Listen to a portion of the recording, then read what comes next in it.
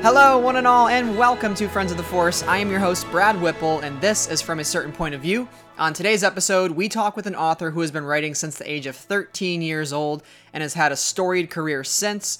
Her books include a young adult series called The Vicious Deep, the Brooklyn Brujas series. She's starting a new young adult series as well in 2020, part of the Hollow Crown series, the first installment of which will be Incendiary.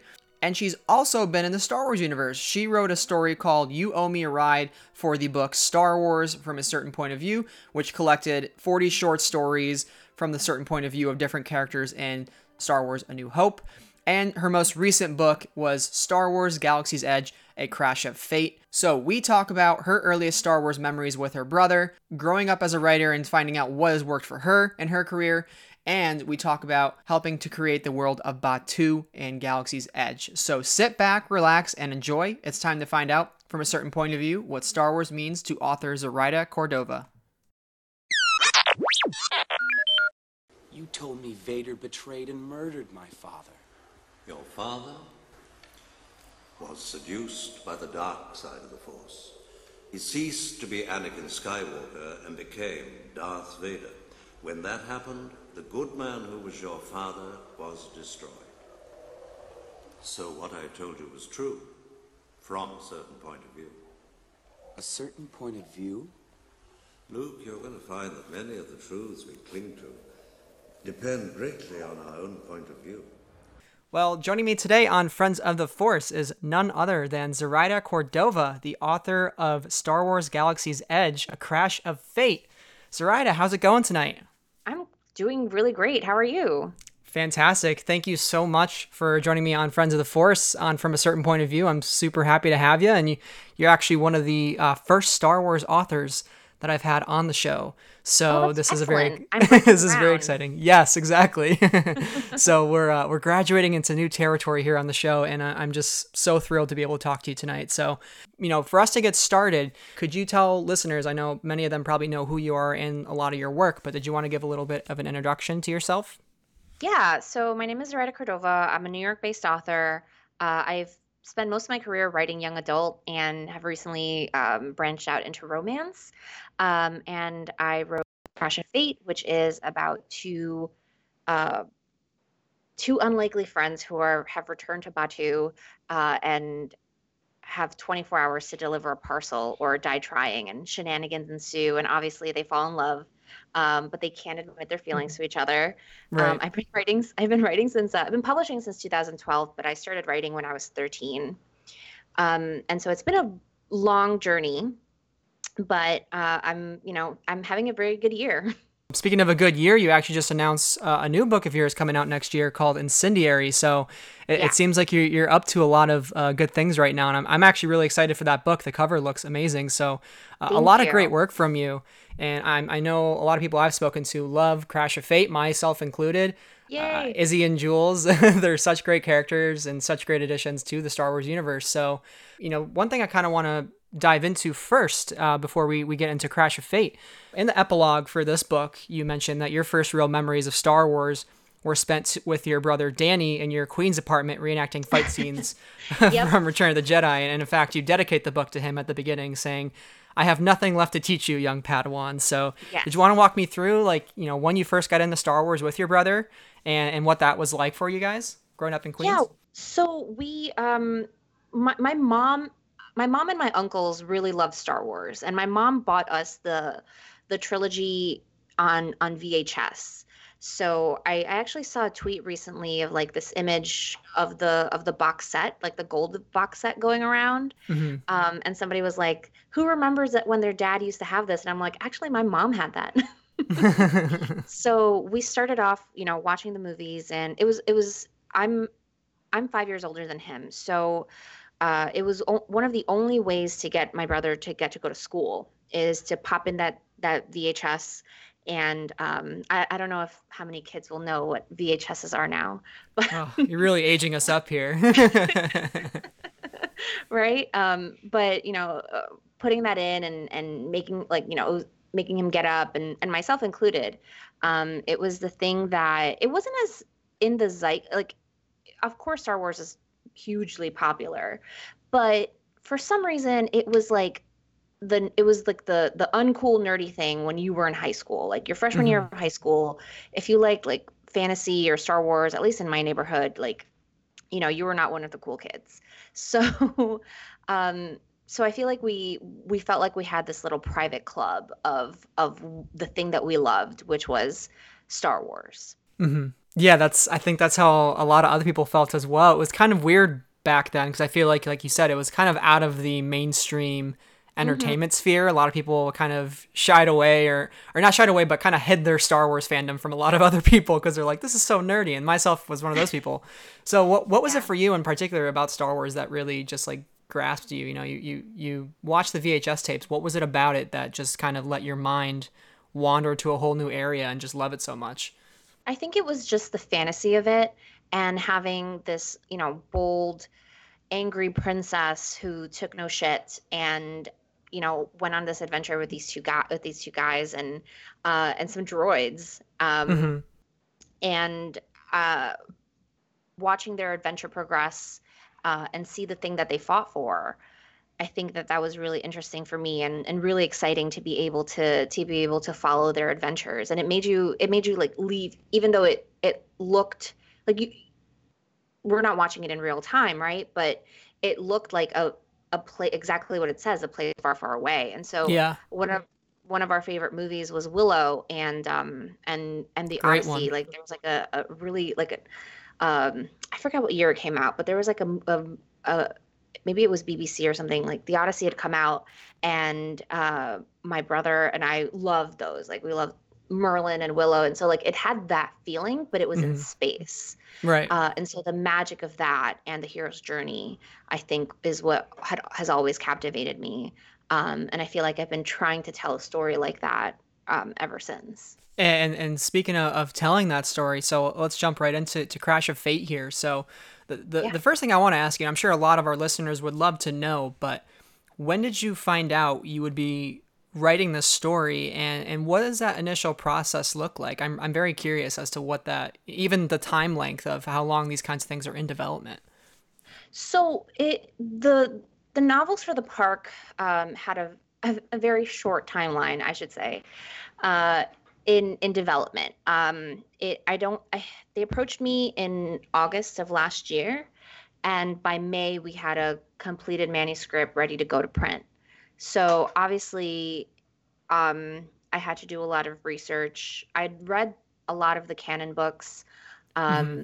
and started watching the things that I had never watched before. Like I had never seen Clone Wars, the Hmm. TV show, and I completely fell in love with it. Um, and I think I watched it all in 1 week, which is just like I just didn't leave the house. Thank goodness I write from home. Um, And now you're not going to leave the house this November when it's back on Disney Plus I either. know. Yep. I'm like, damn it, now I have to get Disney Plus. Um, but so okay, so they asked me if I would be up for writing Hmm. um a young adult romance for tied into the park, and set in the world of the park is how they phrased it. And um, obviously, I jumped at the chance to do it, and I gave them my pitch. And I had a couple of pitches ready in case they were like, "No, this is too weird," but they loved my first one, and that's the thing that became A Crash of Fate. Yeah, that's amazing. I think were you inspired a lot by Lost Stars? Because I feel like Lost Stars was one of the, at least in my mind, like pure romance novels that we've had in Star Wars up until this book, and that's why this book was so refreshing for me in some ways because it was like finally back to just that classic romance story of two different people going off in completely different directions, which is something you can do in the Star Wars universe, literally going off world Yeah. and coming back together, a crash of fate. They meet each other by I chance think and by fate. everyone at Lucasfilm really wanted to capture that again. And they did give me the option on whether or not I wanted a happy or tragic ending. And I was like, well, I'll let Claudia Gray be the mean author. I love her. It's my favorite Star Wars book, as Mhm. well. So Lost Stars is absolutely, inspired some of the romance, but I also knew that I needed to, because I know how important that book is to the Star Wars book lovers. So I knew that I needed to have that like spark of inspiration, but not necessarily follow the same trajectory. Hmm. Um, and so I had to make A Crash of Fate, different than what Lost Stars was. But I think we all came to the table knowing that we wanted another teen romance in the same vein. Now, you mentioned too, you watched some Clone Wars in preparation for it, and I think that show in particular is really great because it introduces a lot of different mythos elements to Star Wars. Even though it's an animated show, I think a lot of people could mistakenly sleep on that show and not watch it. They do, So, yeah. No, I yeah, recommend it to new Star Wars friends as well. were there any arcs in that show that really stood out to you and helped inspire writing characters like Izzy and Jules? I really love myself like a young Anakin. Like Anakin and Padme's romance, obviously, like them trying to doing a really terrible job at keeping it secret. I think that when Ahsoka and Lux, when Ahsoka realizes that she has feelings for Lux, obviously he has feelings for somebody else, Right. and watches her die. Hmm. But I think that there was something about that initial young romance, like that's something that you remember. Everything that happens in our young adulthood is what shapes us, and it's the Right. bruises and questions that we carry through our entire lives. Um, and so that was one of the arcs that I liked, even though it was very short. Hmm. Um, and obviously, Satine and Obi-Wan and their Oh, unfortunate romance yeah. that could never be. And sort of like Tragic one. And so I think that Star Wars does pining really well Hmm. because it manages to give you good reasons why they keep people apart. Yeah. One line that really stood out to me in the book is one of the characters had mentioned everyone from Batu is always either looking for a new life or running from one. And I think that's what makes this love story so interesting because you have Jules on one hand who has been on Batu his whole life and he feels like at some point he needs to leave, Hmm. but he's kind of just stuck with the family and stuck doing the day to day. And he's also kind of complacent with that at the same time. And then Yeah. you have Izzy who left as a young kid due to, a lot of what her mother went through and they kind of were forced to leave. And now she's back. Like, of course I have to deliver this parcel on Batu. Of course I run into Jules. Like, of course. And now she's battling with, being in a ship her whole life and being used to that. And now it's like she's back home and it's like she could be looking for a new life here. So I feel like Yeah. that really captures the spirit of those two characters and their relationship. Thank you. And I Yeah. think that is the line that you said. That is the spirit of Batu. If you get a chance to go to Galaxy's Edge, I think that you see the people there, the cast members, and I think that when I was writing it, I was trying to figure out who the citizens are and who the Hmm. people that populate the outpost are, Yeah. because it's not just the transient people that show up, refuel, or, buy a ship or have a deal gone wrong with Hondo or, you know, or something like that. It's Love that the he's involved, by the way. Yeah, no, I love that he's at the outpost because of course he ends up somewhere like that.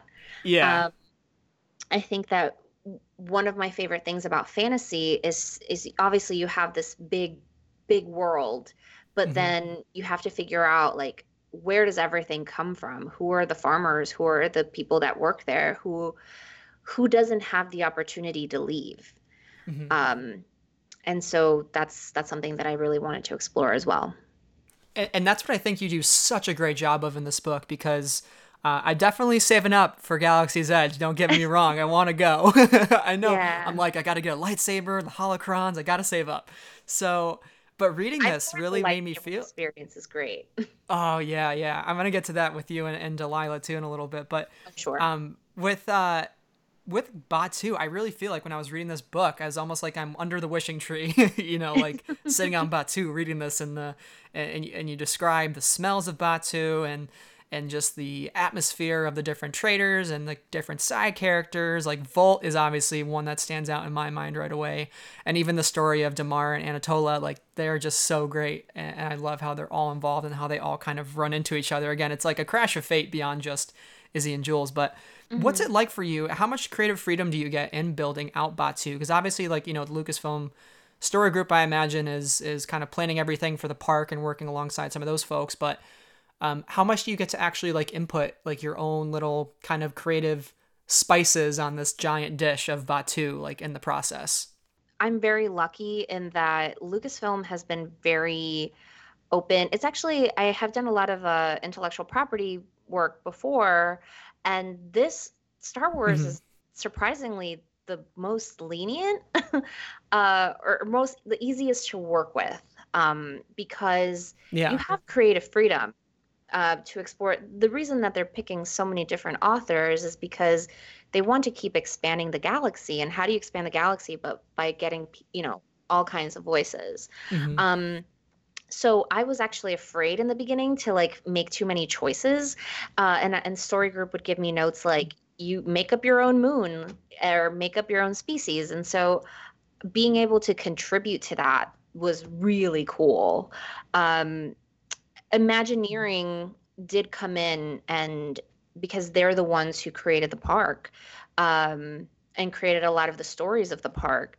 Uh, if Obviously they created all the stories of the park, so you have somebody in Imagineering going through my dialogue and saying like, "This is a little nice for a stormtrooper," and my friends make fun of me because they tell me I'm too nice. So nobody's surprised there. And so I had to like mean it up for Star Wars, for my storm Right. character.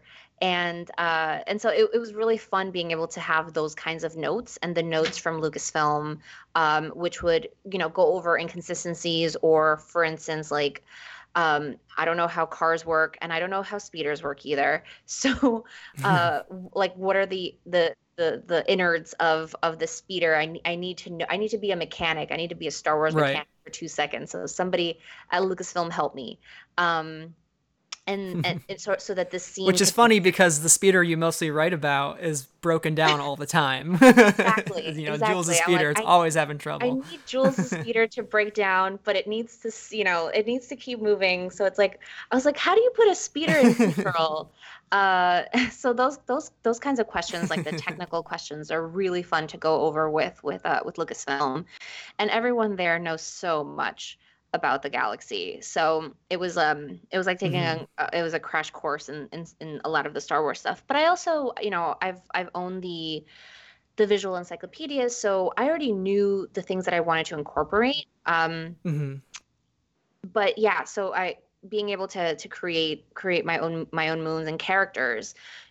Volt was inspired by my stepdad, who is a Vietnam vet, and so Volt is also a veteran of a war, and so uh, they have the same like personality. And I get a Yeah. text message from my stepdad who was like, "My favorite character was Volt," and I was like, "Of course, your favorite character is the one that is exactly like you."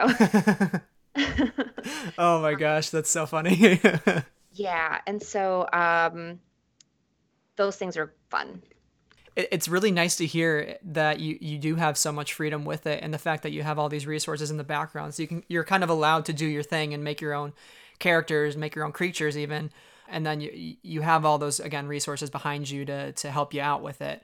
Yeah, we all remember that there are parameters that you work within, Hmm. and if there's ever something that is just so completely off left field that nobody it doesn't belong, they will tell you and they'll Right. say, actually, let's go in this direction. Hmm. So it's like you have parameters and you want it to feel like Star Wars. So I think that they trust us to know that we're doing like the best job that we can within the world that everybody loves so much. Hmm.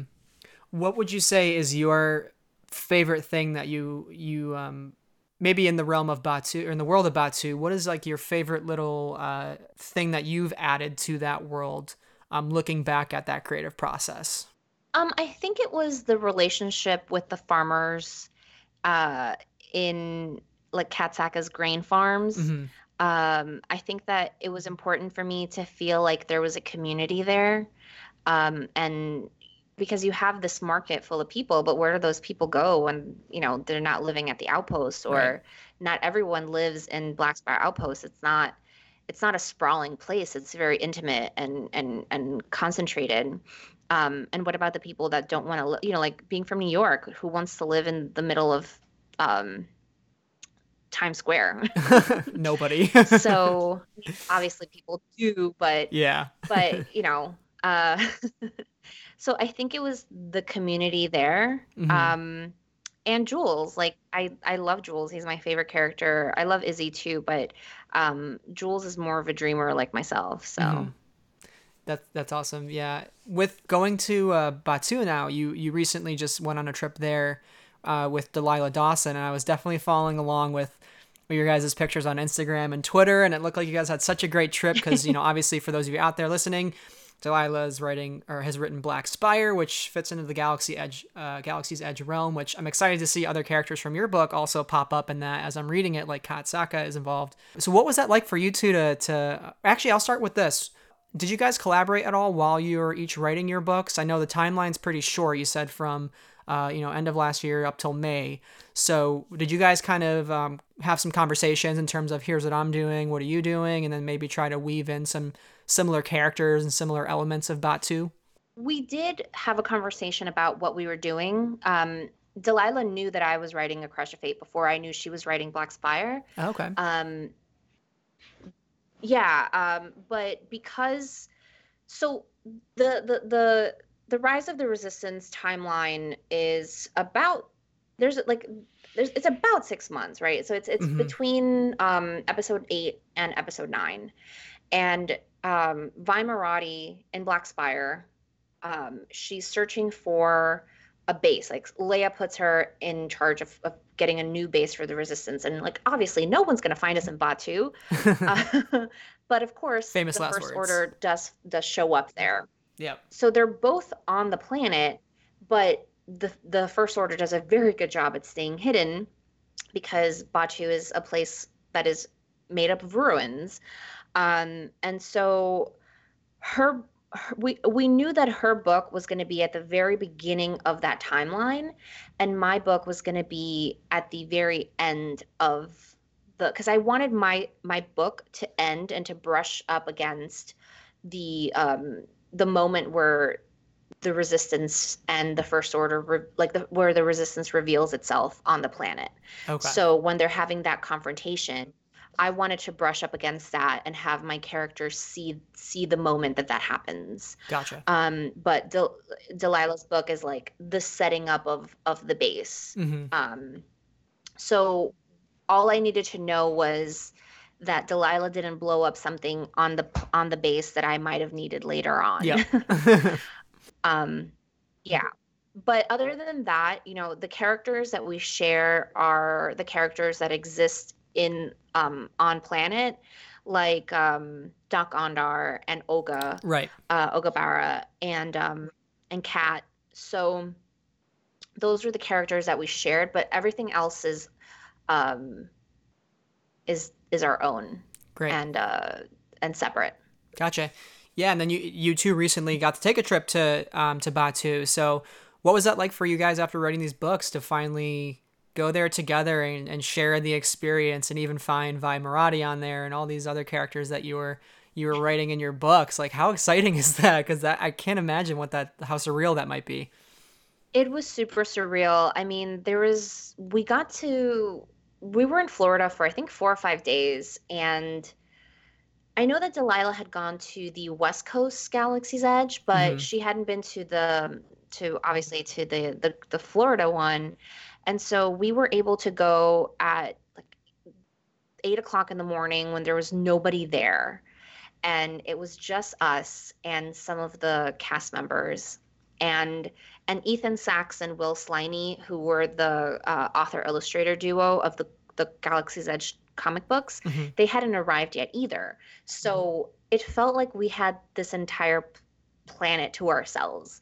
And even when you're within Galaxy's Edge at Walt Disney Studios, you don't feel like you're anywhere else. Like it feel they did such a good job at making it feel so contained. Hmm. Like the rest of the world doesn't exist. Like you are on Batu, and it was really beautiful to be able to walk around. I took a bunch of pictures in front of the Millennium Falcon, obviously. Right. Um, we had to wait a couple of days to go get drinks at Oga's Cantina, but it was definitely worth it because there's a drink that is in my book that I made sure I got to drink when I was at the actual That's so cantina, cool.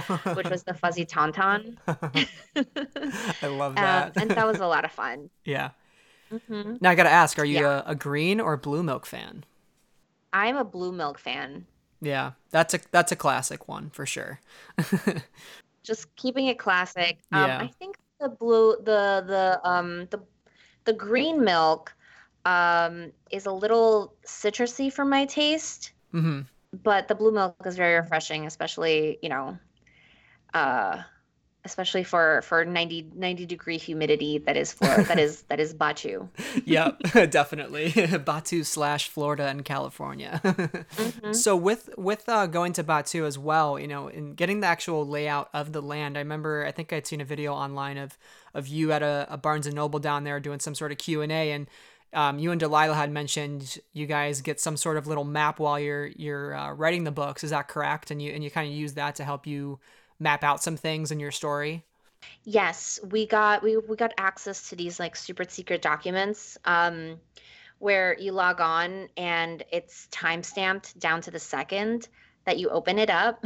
Whoa. It has your name across, all watermarked, and it's scanned. It's a scanned PDF, so you can't really search it for when you need something, right? Like, Hmm. let's say I need to reference a character, and it's broken up in sections, so it's like land, character, different like the different areas of the planet.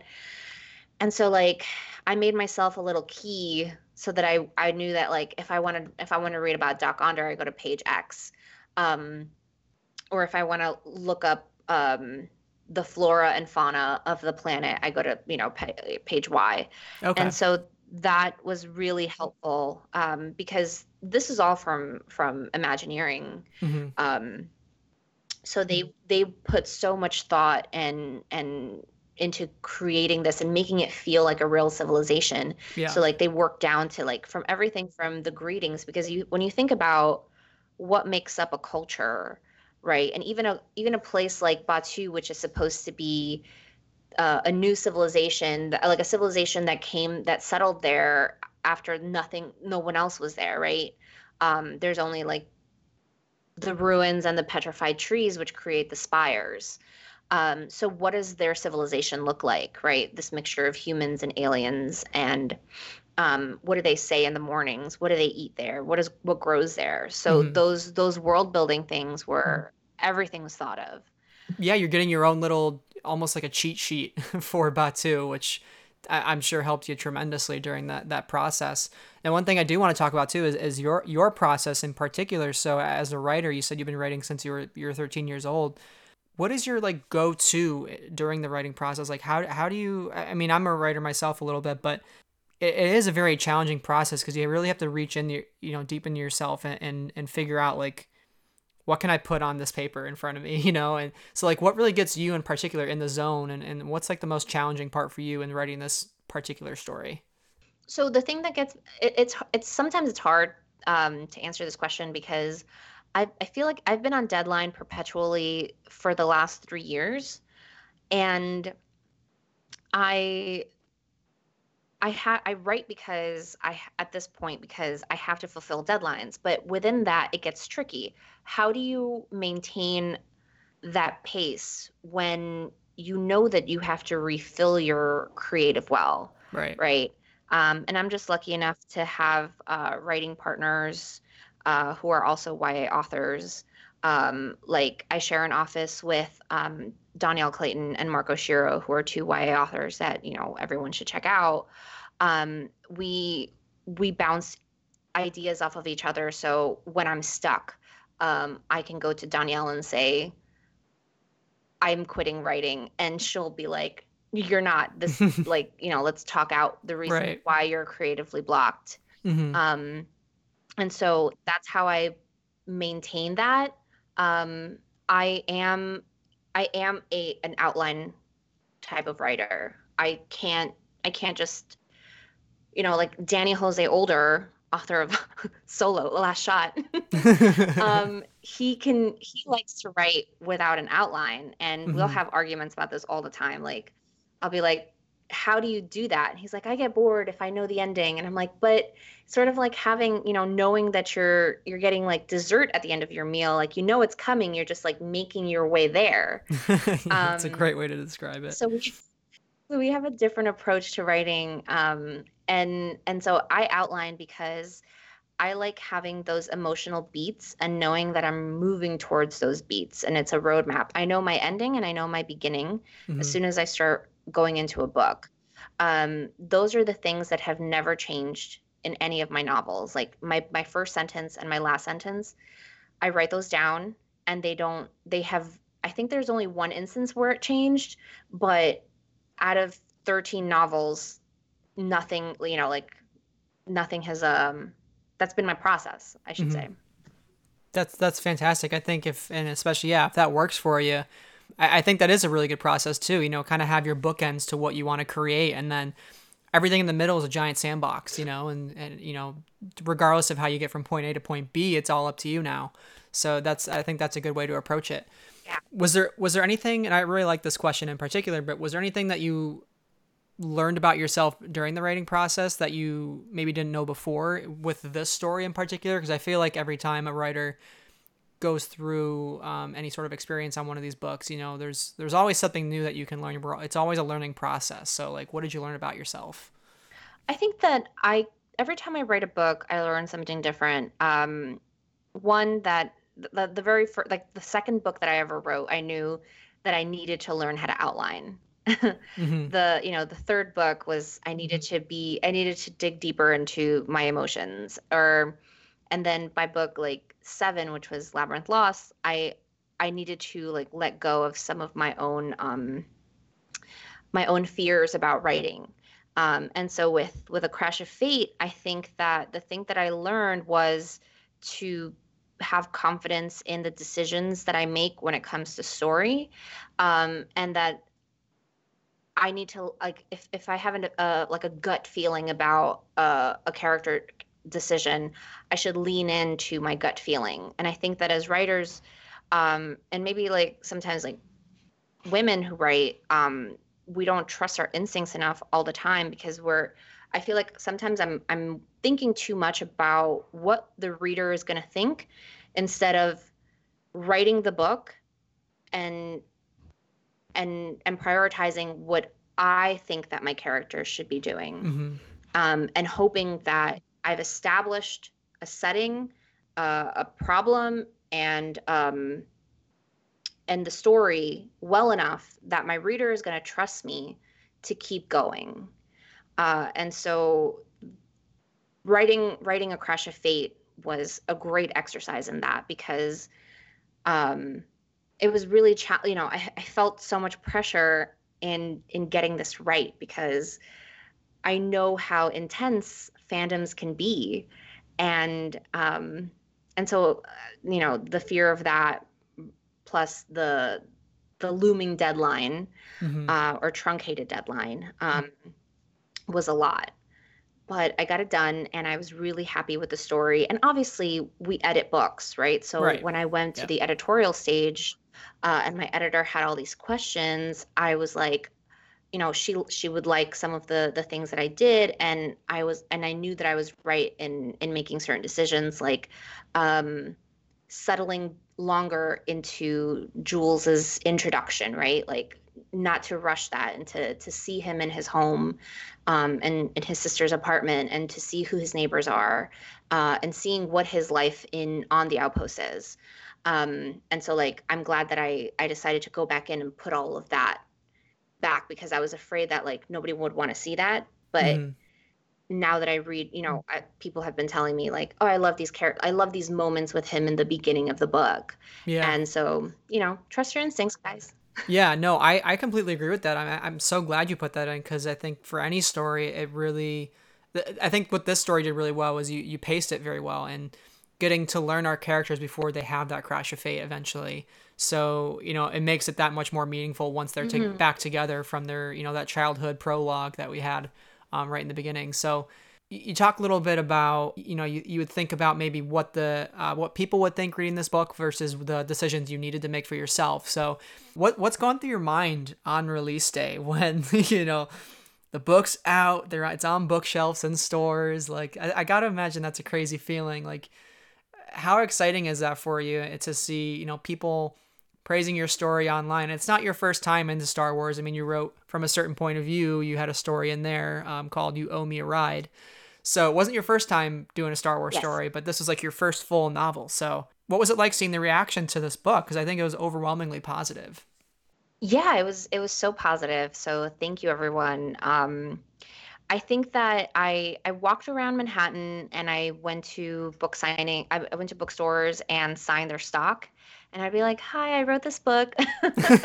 So, which is something that I do with every Yeah. single one of my books, as like I go to the store and I Hmm. sign their stock. So just so there's something there in case people want signed copies.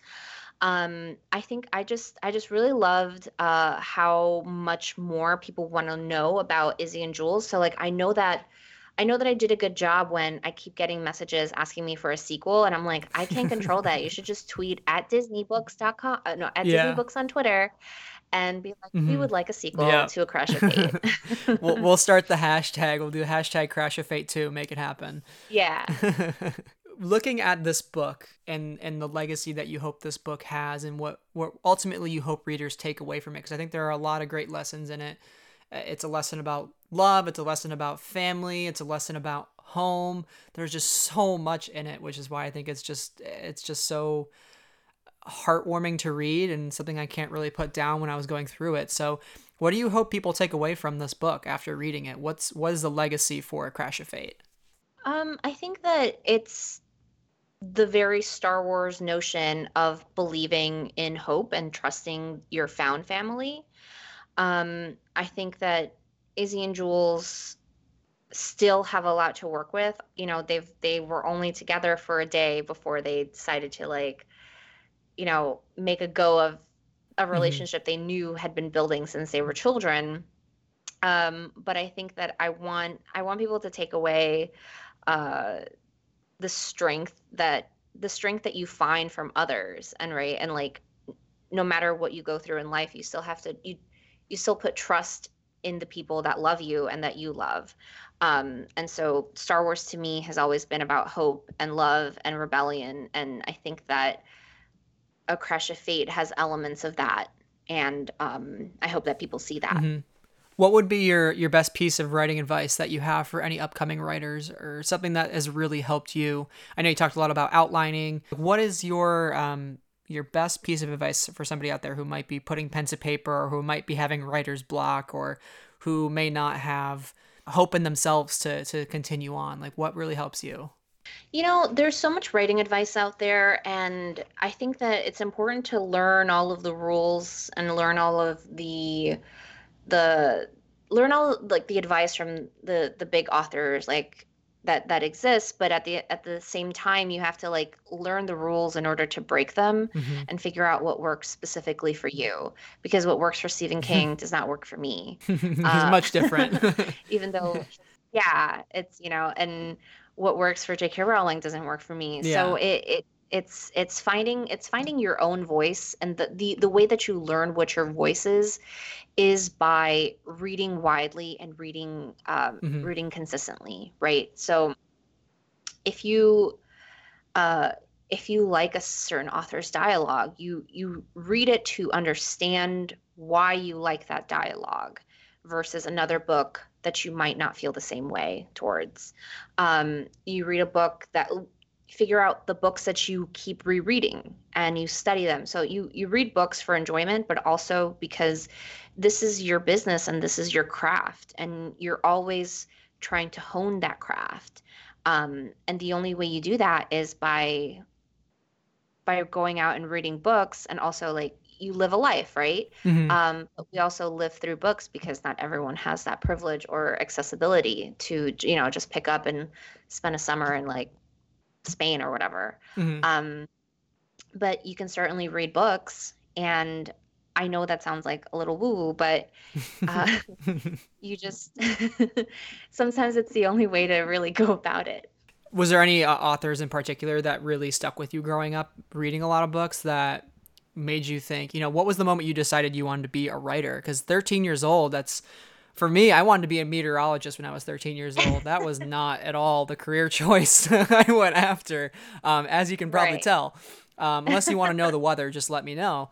But what is it like for you that early on to just decide this is what I want to do with my life? Is there a writer or a story that just really impacted your life in a way that was it? Sort of. I mean, I was born in Ecuador and we moved to New York. We immigrated to New York when I was 5. So I was very lucky that my mom wasn't one of those moms who was like, we didn't come to this country so you could be an artist. She was like, we came to this country so you could do whatever you want. And the thing that I wanted was to be a writer. And I don't really think that I can't remember any super creative people in my family, like no offense to my family. Um, there's some musicians, but there's nobody in my family who's like a storyteller or a writer. So I don't know where that came from. I remember being 13 years old and picking up a book about vampires. And it was written by a girl who was my age and it was published by Random House, which is like a real publisher. And it was called In the Forests of the Night, and it was about a young vampire girl who like is getting revenge, or I honestly can't even remember the plot anymore, but I remember the title and I remember the author because I looked her up. I think she was in like Teen People or Young Magazine, like YM Magazine, which I used to read, obviously read all the teen magazines when I was a 13-year-old. And I saw the profile on her and she was my age. And I was like, she's my age. I can do this. This is Hmm. something that I can do. And I think that we have nothing in common, right? She's from Amelia Atwater Road. She's from Massachusetts. She's from um, she's, we have nothing in common in our backgrounds. But she was my age. And I think that seeing somebody who even shares a little bit of your identity allows you to understand that this is something that is possible for you. Hmm. So seeing another teenage girl and not just like the old dead white guys that I read in my English literature class, Yeah. uh, was something that sparked it. Like it light bulb went on in my head that said this was a life choice for me. Hmm. And it's been hard. It hasn't been easy, but I wish I could go back and be like, hey, 13-year-old Zoraida, you're gonna write a Star Wars book one day. I'm not. I don't know if she would have believed you when she was jumping around with her brother on the bed playing Star Wars and the Return of the Jedi and acting all those scenes. So, it's pretty Exactly. wild how And far you've obviously he come. was right, and obviously he was always Luke and I was always Jabba, so rude.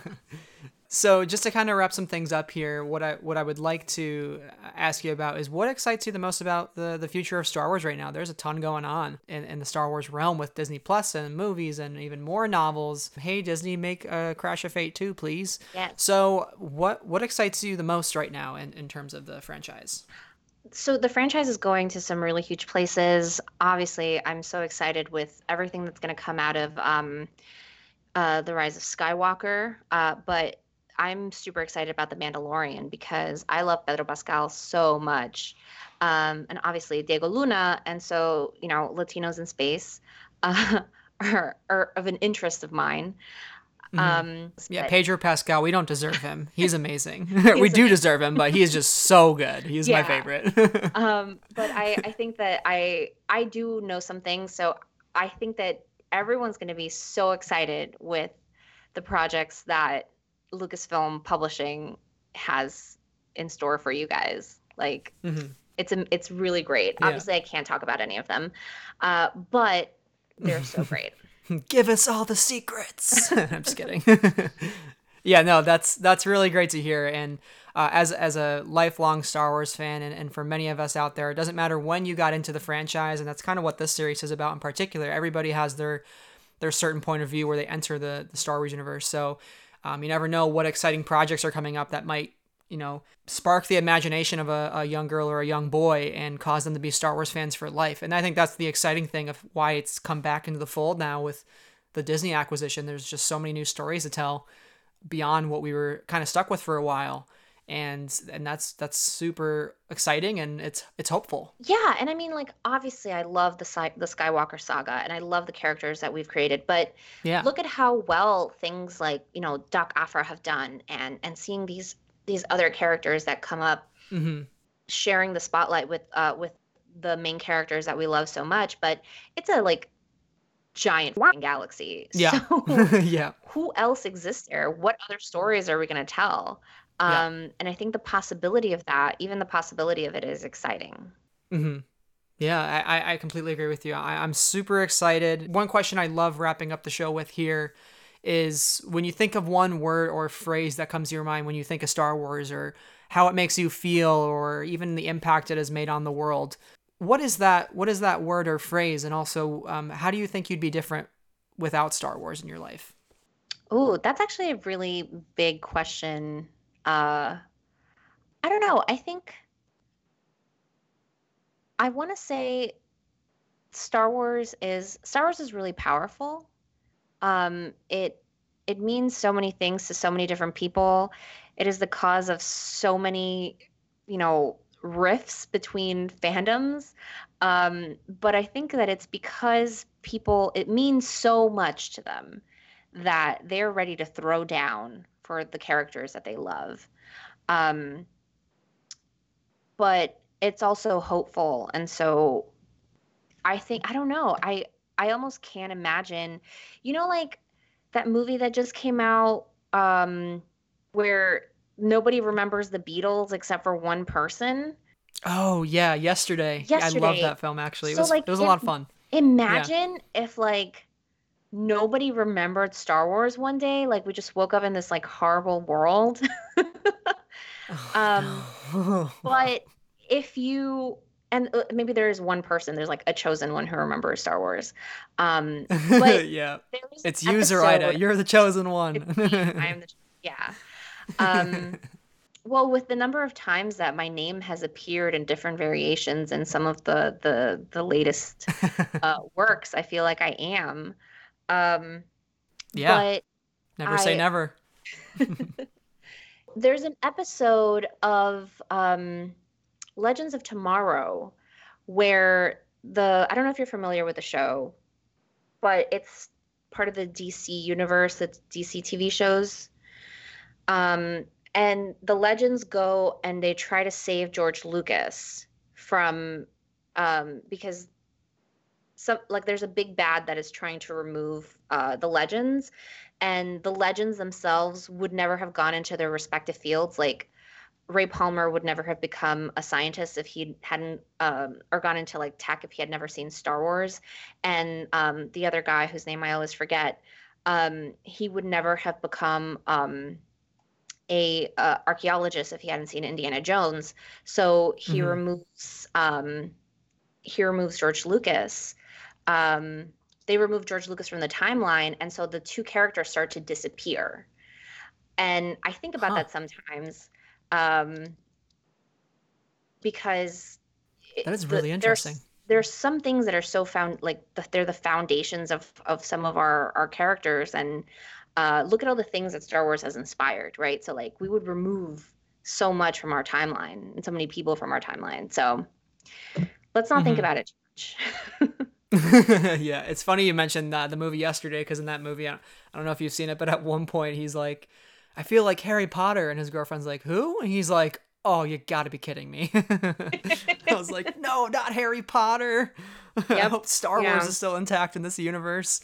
That's awesome. So, Zoraida, thank you so much for coming on the show today. It truly means a lot. And again, you are Friends of the Force's official first Star Wars author that we've had on Yay, this thank series. you. So congratulations. It's a really big deal, I promise. So I want to ask you, can you give us a little glimpse of some of your upcoming projects that you can talk about that people should look into even outside the realm of Star Wars? And also, where can people find your work and you on social media?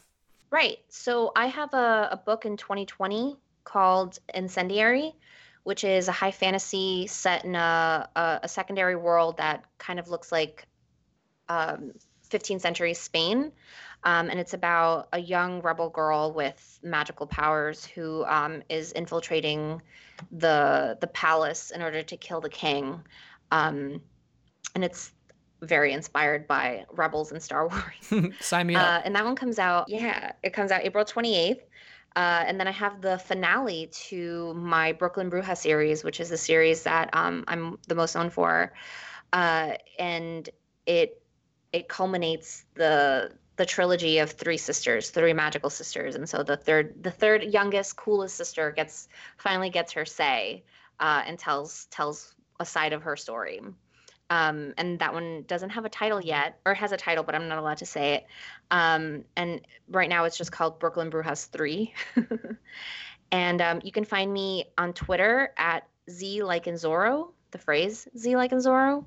And on Instagram, I am Zoraida Solo. Perfect. Obviously a Solo fan there, right?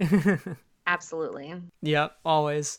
Well, Zoraida, thank you so much again for coming on today. I think a lot of listeners are really going to appreciate hearing your story, and we all love Crash of Fate. Again, let's make Crash of Fate 2 happen. Let's start the movement out there if you're listening. We want Zoraida back. So, and hopefully we'll see you back writing some future Star Wars stories. Very excited to see the future of that. So yeah, I would love that. Again, thank you so much. thank you again so much, Zoraida. Thank you. Yeah, and may the Force be with you, and may the Force be with all of you out there listening to this episode. Hey listeners, thank you so much for listening to today's episode. Hopefully you enjoyed this installment of From a Certain Point of View and really connected with Zoraida Cordova's story. Now again, you can go find Crash of Fate pretty much in any bookstore you can find. You can do Amazon, Barnes & Noble, you name it, your local bookstores. Definitely go support those. But also head over to her Twitter and see all the cool upcoming stories that she's writing as well. Now, as for the podcast, you can find us at Friends of Force on Twitter and at Friends of the Force on Instagram, both of which include links to our website, and you can find me at Brad Whipple. So make sure you go follow us there if you haven't already, and review the show wherever you listen. That way we can continue to get listeners for the show and grow the Friends of the Force community. Speaking of Friends of the Force community, you can join our Patreon starting at just $1 a month at patreon.com/Friends of the Force. This gets you exclusive access, early episodes, Discord, you name it. Again, that's just $1 a month or $12 a year. So if you think we're worth $12 a year, consider joining the Patreon. We would be super humbled to have you. And thank you to our current patrons. We have Alderanian Rose, Charlie Skywalker, Neil Lowry, Gina Sanders, Real Farm Boy, and Timothy Dunlap. So thank you all for supporting Friends of the Force. And Friends of the Force is also a part of the Star Wars Escape Pods network. That is at We Are Escape Pods, promoting positivity and fandom. So that is all for today's episode. Until next time, we're all ones with the Force, we're all friends of the Force, and may the Force be with you always.